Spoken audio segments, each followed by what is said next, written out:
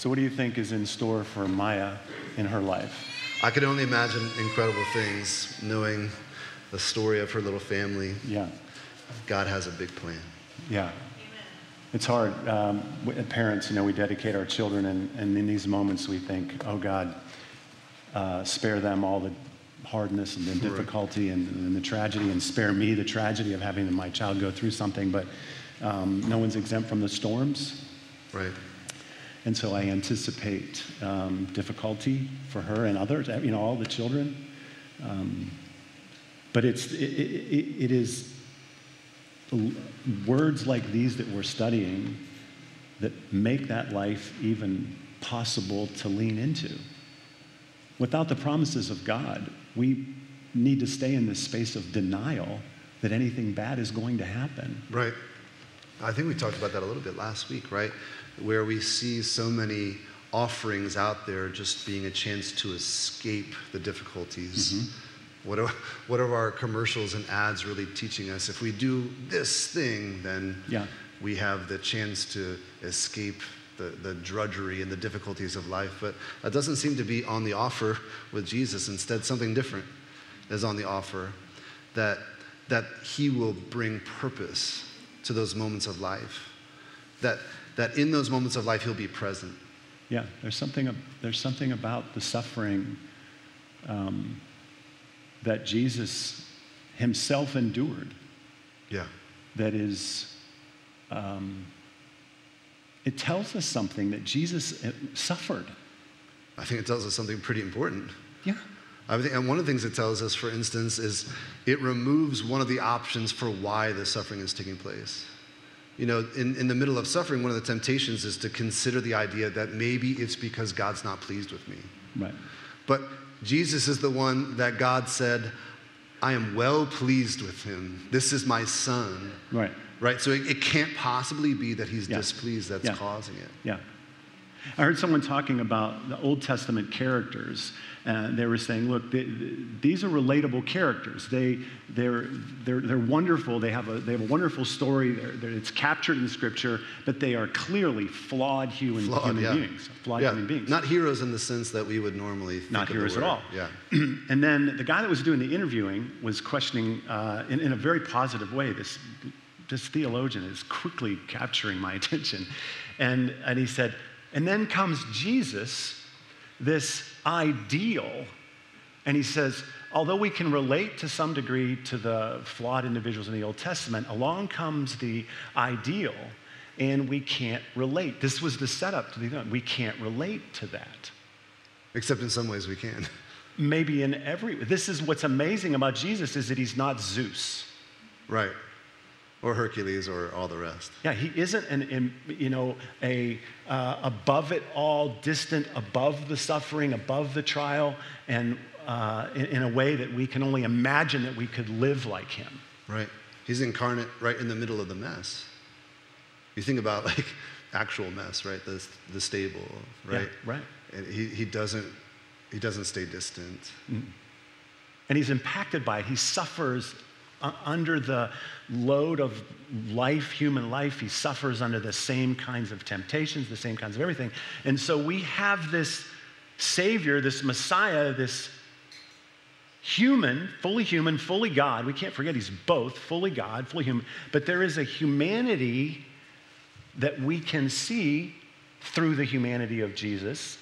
As much as we can see the deity of the work of deity in Jesus, we see the humanity of God through the perfect human, the humanity of it. The fully human being. Yes. We're not asked to live up to the ideal of some strong man that's untouched. We're asked to follow someone that we can actually relate to, actually relates to us, and by following him, what we find is an opportunity to become, through it all, fully human.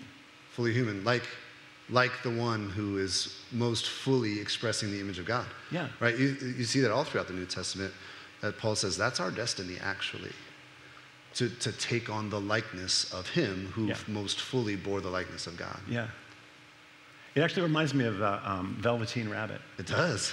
Yeah, you know what I'm I saying? haven't heard this. I want to know. Yeah, no, I just thought of it. It might not have been a good idea. Let's go with it. It's a special kind of melancholy story, so I think it's going to be good. Well, the Velveteen Rabbit is the story of a doll that was given to a child that's in pristine shape, and you try to protect it. By the end of that Dolly's life, along with this child, it's got an eye torn out, it's ripped apart, but it has become something loved and connected with in all of its flaws. And this is what we have in Jesus. We don't have a Savior that is, in one sense, well, untouched and undamaged and unhurt by the world. We have someone who shows us how to be human through it, not above it. It's just a fascinating thing. Suffering, like you mentioned, here's what it says, that this is verse 4-ish, 5. So all of this stuff that we get, this living hope, this inheritance, it can never fade, it's kept in heaven, right? This isn't something you can lose. Who through faith are shielded by God's power until the coming of the salvation that is ready to be revealed in the last time. In all of this, you greatly rejoice. In all of this gospel, all of this goodness, all of this security and inheritance, you rejoice, though now for a little while you have to suffer grief and all kinds of trials. And they have come so that the proven genuineness of your faith, which is of greater worth than gold, may result in praise and glory and honor in Jesus. This is what you're saying. There's purpose and value in the suffering. Yeah. And Jesus shows us how to live in it and through it. Yeah, Peter situates Jesus in this letter as the paradigm. He says, you've been rejected. He's talking to the people, his audience. You've been rejected. You are enslaved. You are living on the margins of society. You're living without rights. But let's remember that our Savior did the same. Let's follow after him as he walked through the very same valley that we're walking through. Yeah. And then we discover at the end of the first section here that we are receiving, verse 9, you are receiving the end result of your faith, the salvation of your soul. I would suggest that that phrase, salvation of your soul, is too strongly oriented and exclusively given to eternal life. Yeah, I think that's the tendency. The salvation of your soul. Oh, this is the end of my faith. The salvation of your soul. Jesus talked so often about how you can have eternal life now. It's coming to you now. Abundant life. Abundant life, true life, full humanity. The end result of your faith, of course, is eternal security. It's talked about. But the salvation of our soul, the something deep within us that we can have in this lifetime is what happens as a result of our faith through the suffering. And we have one who walks with us through it, has experienced to allow us to get through it and enjoy the salvation of our souls. Real time. Real time, in the present, yeah. Yeah. Did you read ahead in the book of Peter? I read a little bit. Yeah, I'm a little worried, actually. Because of what's coming? Don't you feel that? Well, Peter doesn't shy away, that's for sure. It's going to go nuts here. Like, this is all really great stuff. And then, Peter's, just cast the setting here for where Peter's at, what's going on in Rome. Oh, right, yeah. At the end of the letter, I did read ahead. He tells us he's in Babylon. Good. He tells us his friend Silas is helping him write this letter from Babylon. Babylon is a sort of biblical geography here. It means a place opposed to the heart of God. Mm-hmm. You see throughout Scripture the word Babylon used, of course, literally in some cases. There is a city, it's called Babylon. But there's also this posture, a place where people are postured away from God, sort of east of Eden, kind of. And so Peter uses that to sort of encapsulate what is he experiencing in Rome. He's experiencing a place postured away from the heart of God. There's a few people, there's a few households that are coming to grips with the beauty of what Jesus has done, but they're doing it in the midst of, well, mockery, to be honest. Yeah, it's ridiculous. I thought about showing this image. I didn't bring it, but it's possible that the very first image made of Jesus was a graffiti at a Roman bath, and a graffiti making fun of people who worshiped Jesus. Basically, there's an image of someone on a cross, but they've drawn this image of the person on the cross with a donkey's head. And then they're making fun of their friend for worshiping Jesus. Right. This is the kind of scorn. Why would you worship him? Right. He doesn't fit This any is of the so molds. silly, It's right. not Zeus. He's not a strong man. He's not a hero. Look how vulnerable this person He's is. very vulnerable. He wouldn't even be a good leader, let alone a good God. Right, his idea of power is completely different than what they're used to. They're used to looking up on Palatine Hill and seeing the power flow down the mountain. Yeah. There's something different here. And this is the problem that's coming. This is what's coming. Peter is going to say again and again and again, our understanding of power is wrong. Our understanding of how the world changes is wrong. The way we go about it naturally, the way the systems of the world are naturally built, do not work. And the way that works is unsettling. Right. But he calls us to put our trust in it. Like if you look at these next few verses, he's saying, he's reminding us here, place your hope here in this gospel, the gospel put on display by Jesus, not the gospel that is announced when Nero takes the throne, not the gospel of, any other figure, Right. only Jesus. Yes. If you read it here, you can see his insistence come back to it. Yep. This has always been the plan in a sense. This is verse 10. Right. Concerning this salvation, the prophets who spoke of the grace that was to come to you searched intently and with the greatest care, trying to find out the time and circumstances to which the Spirit of Christ in them was pointing when he predicted the sufferings of the Messiah and the glories that would follow. It was revealed to them that they were not serving themselves but you, when they spoke of the things that have now been told to you by those who have preached the gospel to you by the Holy Spirit sent from heaven, and even angels long to look into these things. There's a couple of things that actually jump out at me. One of the things that is interesting, and I think might have been startling for a first century group of people listening in, trying to gain the wisdom that Peter has on offer here, is this sense that the Spirit of Christ was actually at work in the prophets. Spirit of Christ. It says it right there.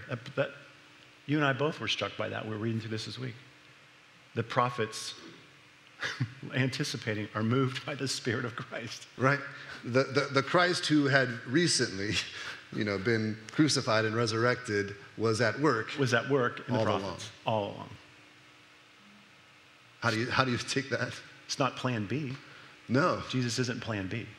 Yeah, that's something that we have to come to grips with, that this is what God had intended to do about evil all along.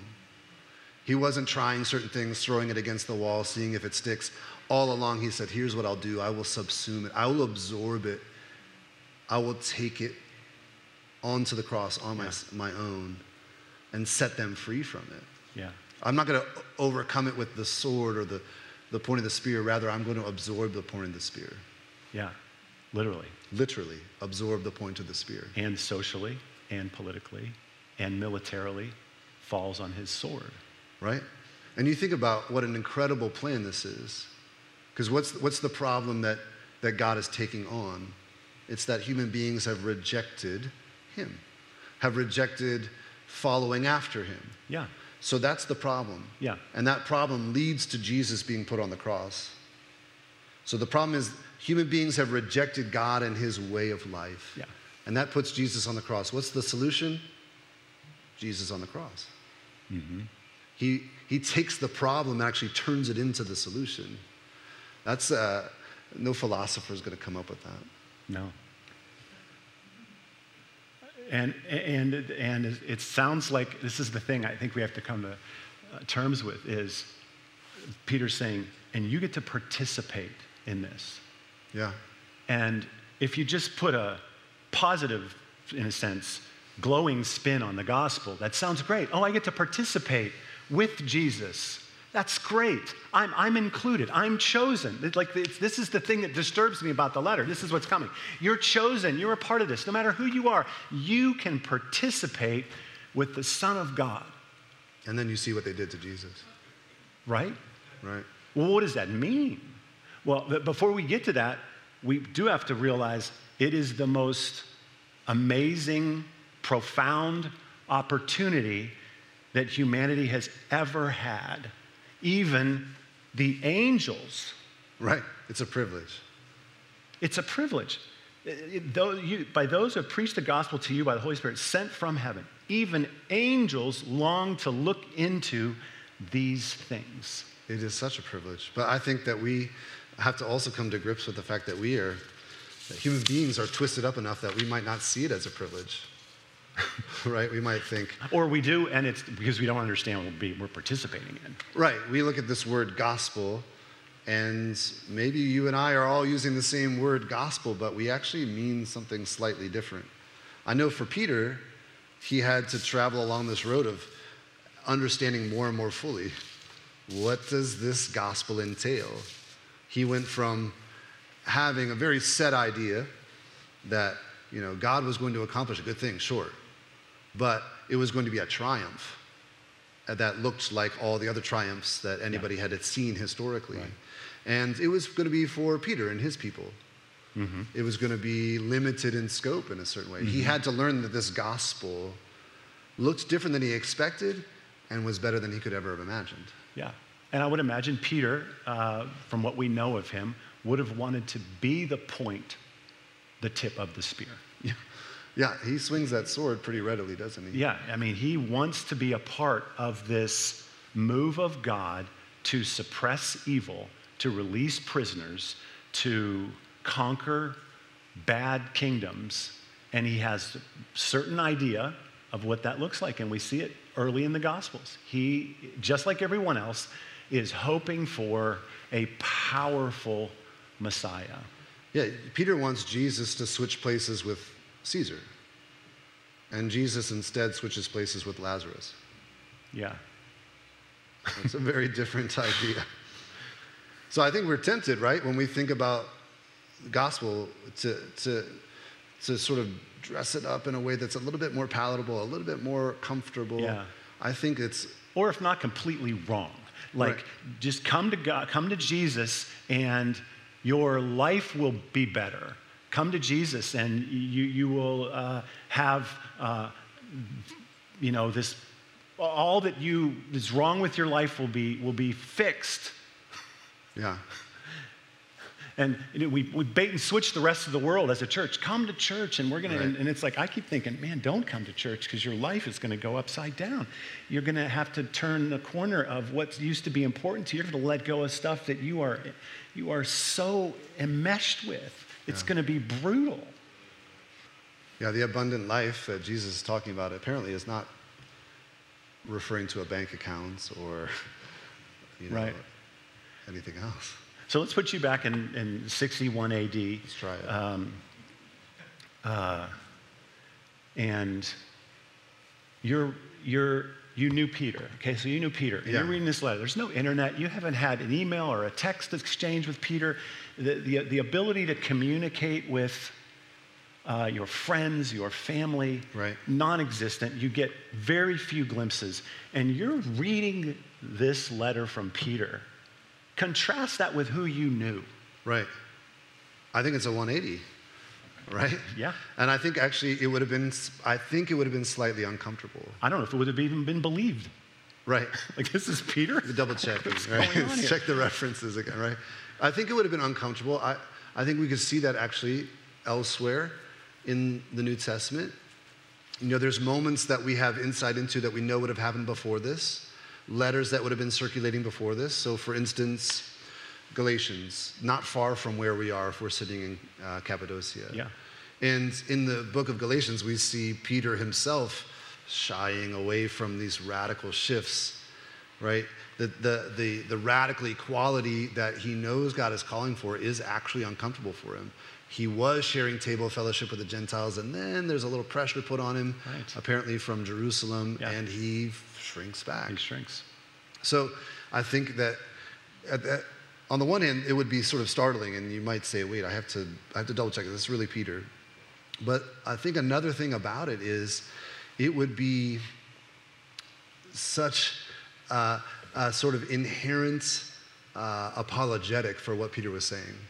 How else could someone shift from one edge of the ledger to the other unless right. it was by the work of God? Right, right.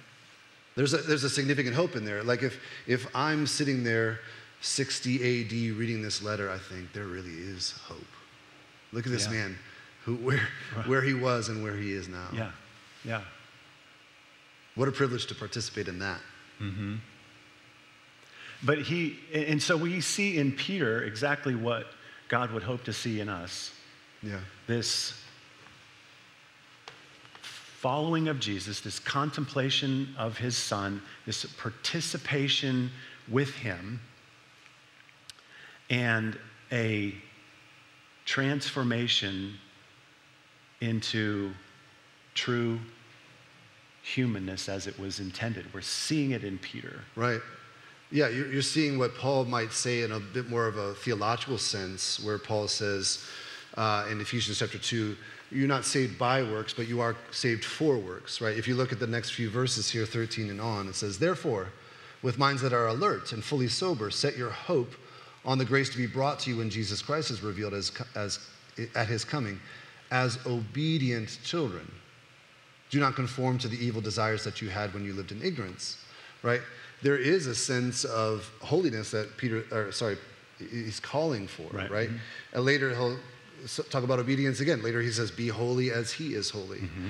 But this is not the way to salvation. This is the fullness of life that is given to you because of your salvation. Yes. Right? It's not performance-based salvation, but it's a privilege to participate in the work of God. And just like we have a misunderstanding of what it means to be, well, let me just go straight to the point here. Go there. This idea of holiness Yeah. falls in line with the other things we've been talking about, that it is not what you think it is. Well, then what is it? Well, what we think it is some kind of a spiritual perfection. Right. But this is exactly, we're going to see this in a minute. What Peter is calling us into is a life that is arguably impossible to choose. Right. There's a verse that says, is this in 1 Corinthians about... no one can call on No one them. can call, yeah. Yeah. No one can call Jesus Lord. No one can say Jesus is Lord apart from the Spirit of God. Right. It's a miracle. It's a miracle. It's actually a miracle. You should be made fun of. You should be mocked if you choose Jesus as Lord, because it is giving up all of your opportunity to excel and arrive and succeed and gain fortune in this world. You would be setting aside what you could rightly have for what? An eternal promise, no promise here. You actually are asked to give up. No one's going to do that apart from a move of the Spirit of God. No one can even begin to understand it. Yeah. So this idea of holiness is that process of refinement. Yeah. Again, kind of a brutal pouring out of self, dying to self. Dying to self. But Peter's not wrong to talk about it in terms of rejoicing, I don't think. Right. Right? You think about participation. Have you ever... Am I painting too ugly of a picture here? Is I that why think you're so. I'm going to switching? try to adjust. Try to cover that. Have you been somewhere to serve? Have you been there with children? Yesterday we were putting together some food packages alongside J. Jireh Ministries. And it actually was, I think, the abundant life on display. Especially, there were children there. Some of them were mine. And just to see the joy that there is in participating. Mm-hmm. In fact, what was frustrating, if anything ever became frustrating during the day, was a chance that I didn't get to carry the food to the car. I didn't get to, I wanted so badly to participate. It is a joy. I think it's the abundant life. It is. And that's the carrot, is what would seem, I'm painting the picture negatively because we can only in our natural minds imagine that this is going to end badly when you follow Jesus, based on what Jesus did and how he ended up, But the switch is, no, this is the most amazing, fulfilling, satisfying, soul-changing, profound, rooted confidence you could ever find. Becoming who you were always meant to be. It's an excavation of this this image of God that might be buried under the debris or the rubble, but it's becoming who you're meant to be. Earlier, we were talking about Jonah. Jonah and Peter's story are very similar. They're not on board with God's program to begin with. And we sort of joked that Jonah doesn't contribute very much, and he doesn't. That's the thing about the story that's amazing. You think about this short little story about Jonah grudgingly, sort of step by step, coming into alignment with God's mission. And you realize that actually God didn't need Jonah at any one of those moments. Right. God did not need Jonah to accomplish his goal. Right? When Jonah is asleep at the bottom of the ship and the storm is raging, Jonah is hardly lifting a finger to help anyone. He doesn't care if he dies, and he doesn't care if they die. And yet, those people in that boat worship God at the end of that storm. Yes. God does not need Jonah. Yeah. Right? Right. And you get to Nineveh, and Jonah gives this really half-hearted sermon. Yeah. He doesn't want it to work. You're giving him more credit now than you did earlier. Yeah. It's bad. He doesn't even want it to work. Right, that's right. Because he goes up above the city, and he was like hoping that maybe God will actually still destroy them. Yeah. So he's up here. Right. Doesn't want to get caught in the... God doesn't need Jonah. Yeah. Why is God so insistent? Because he's trying to bring Jonah along into who he was meant to be. He's trying to set Jonah free. And being truly free, to be unhindered, is to be a child of God who is communicating to other people that they are children of God.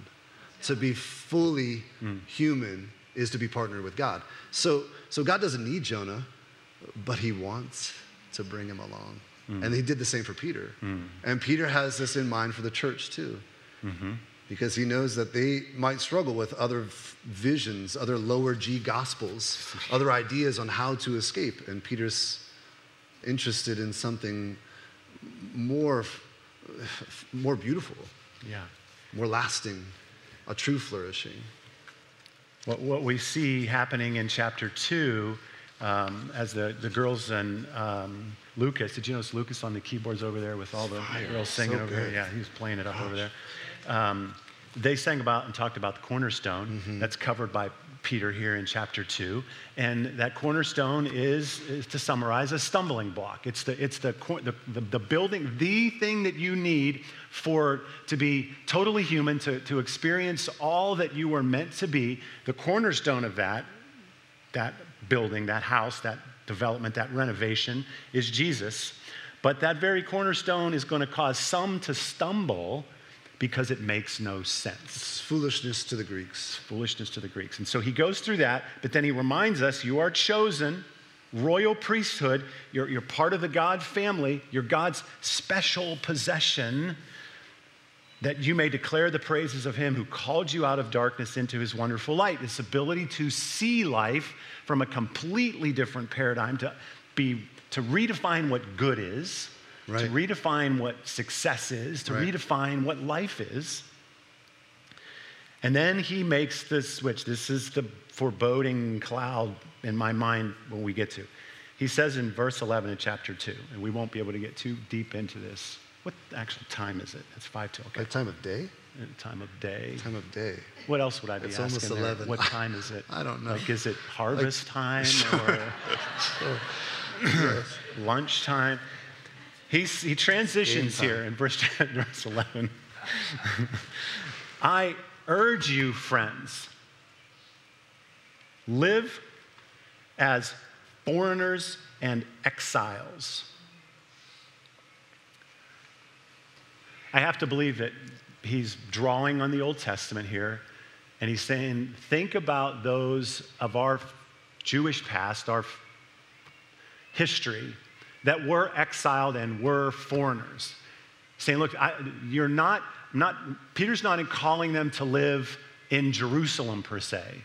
He's saying, you need to live in the world that is antithetical to the whole approach to Christ. You should be living your life upstream in a downstream world. Well, you said he was rooting it in Old Testament language. Who are you thinking of? Daniel. Okay, so how did Daniel do it? Well, he lived in many ways as one, in that culture. He was exiled He was exiled, so to Babylon. he's in Babylon, so you're living like that. You're in an economy that you're deferring to. Now, he wouldn't cross the line of worship. That's an interesting line. Right? He's not gonna bow to that emperor, and we see it time and time again through the Old Testament of those who were exiled, living, eating, and entertaining, living. But when it came to bow, they wouldn't, and they would suffer. But just like Daniel, he's calling us into a world. Jesus said, he says, well, who's this coin? He goes, whose picture's on it? Caesar's picture. Well, give it to Caesar. It's his, You're in this world, you're in this context, and you should be in that context, but you should be living with values and principles of particularly power that are opposite. In worship of God. I think it's really interesting. You said, give this coin to Caesar. His image is on it. Well, I'm made in the image of God. I give myself to God only. Yeah, only. Right? I may obey the laws of the land to a certain extent, but my worship goes only one direction. Yeah. And this is the part that I feel like is pretty big. In verse 13, again, imagine, Peter's writing this in Rome. Nero's in charge. It's getting ugly, and it's going to get uglier. And it's going to reach out into all the spaces, even to these men that are in Cappadocia, a couple, what we understand, countries away from, you got Greece and Italy, Rome. Yeah. So, and they're under oppression. They've been under oppression. This is the history of the Jew, is they're under oppression. And the whole, agenda is to get out, to not be the 98-pound weakling anymore and get on top. And Peter says, submit yourselves for the Lord's sake to every human authority.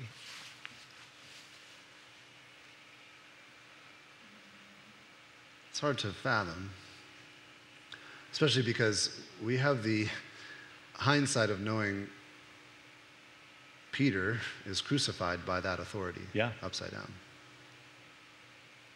So he doesn't give in to the culture. He doesn't take on their mantle. He doesn't take on their vision for life.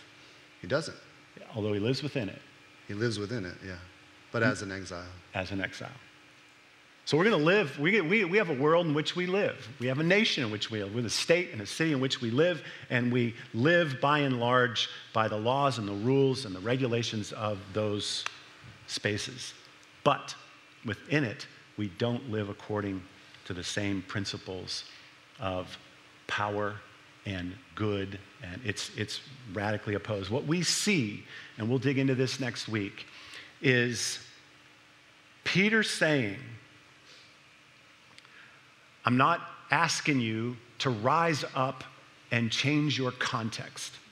It wouldn't have worked anyway. They would have been crushed. If they tried to rise up and overthrow, it's not going to work. The power that Rome exudes would have just trampled them under their feet. But it would be a more valiant death. Okay. Right? To rise According to some, I guess. That's right. To rise up and to be crushed by the authority and and he's saying, look, I am not looking, like you said earlier, Jesus is not trying to take the place of Caesar. That's not what we're about. We're not trying to change the context. We are trying to change the world. Yes. But from the inside out. Yes. Right? So when he goes into the next, and we're not going to go into this, I just want to paint this picture. In verse 18, he talks about slaves. Slaves, in reverent fear of God, submit yourselves to your masters.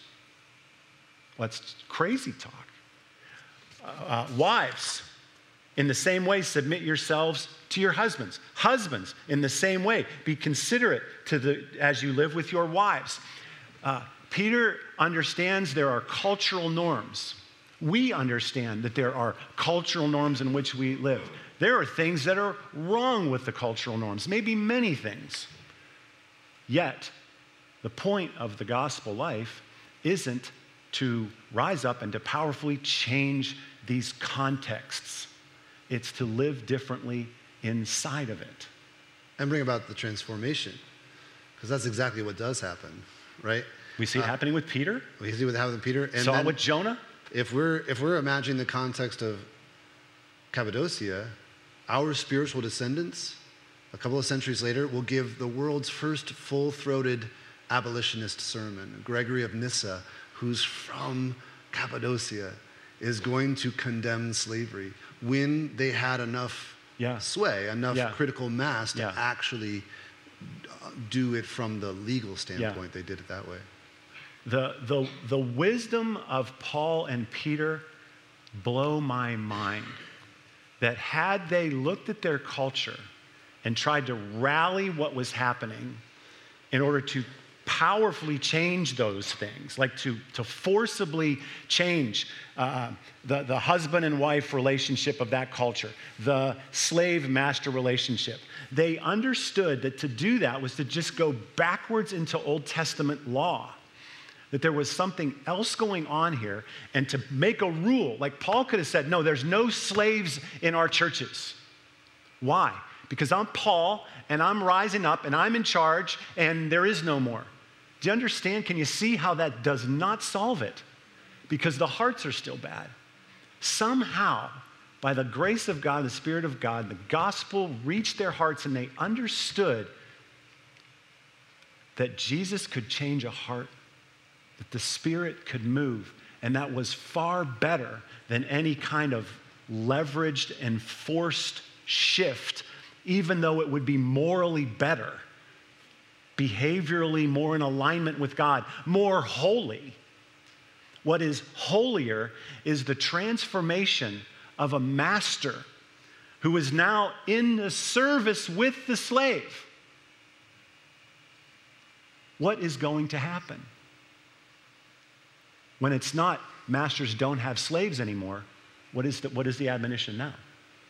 Love your brother and your sister as fully as you can in the way of Christ. How do you love a person and keep them as a slave? Eventually you don't. And that's what we see happen. So for us, we have to find a way to press this gospel vision as deeply into our own hearts and minds as we can. And historically, the church has done this lots of different ways. Met together, broken bread together, recited the creeds together. Maybe we could do that. Let's do that. Let's finish up with that, and we'll dig into this more later. Peter is promising what Jesus promised, an abundant life, a full life, humanity at its best. And the pathway is different than we imagine. Jesus says to his disciples, you know where I'm going, so follow me. And Thomas says, we don't know where you're going. We don't know the way. We don't know the way. And Jesus says, I am the way. I am the way. The way I did it is the way. That's not just that Jesus saved us, it's how he saved us. That's the way. That's the way. All right, let's stand together and do the Apostles' Creed. I think it's popping up here on the screen. We might have a view in the back. Why don't you lead it, Adam? Sure. We recite this creed with me and with our brothers and sisters through the history of the church. I believe in God the Father Almighty, creator of heaven and earth. I believe in Jesus Christ, his only Son, our Lord, who was conceived by the Holy Spirit and born of the Virgin Mary. He suffered under Pontius Pilate, was crucified, died, and was buried. He descended to hell. The third day he rose again from the dead. He ascended to heaven and is seated at the right hand of God the Father Almighty. From there he will come to judge the living and the dead. I believe in the Holy Spirit, the Holy Catholic Church, the communion of saints, the forgiveness of sins, the resurrection of the body, and the life everlasting. Amen. Amen. Lord, we join our voices to those voices that have spoken this creed over the centuries, whose vision for life came to be molded by your vision for life, whose understanding of freedom was immersed in your understanding of freedom. Lord, we want to stand shoulder to shoulder with them as they give their lives to you. We are following after you in your way, praying for our transformation, praying that our our likeness would turn towards yours more and more fully, that we would bear the image and the likeness of God, the one that you granted us and the one that you excavated. Lord, we pray for that to be our vision, eyes to see the true gospel and good news found only in you. And we pray all these things in your Son's name. Amen. Discover more of God this week, church. Discover your humanity. God bless you. And we'll see you at Dublin next week. Yep, one more.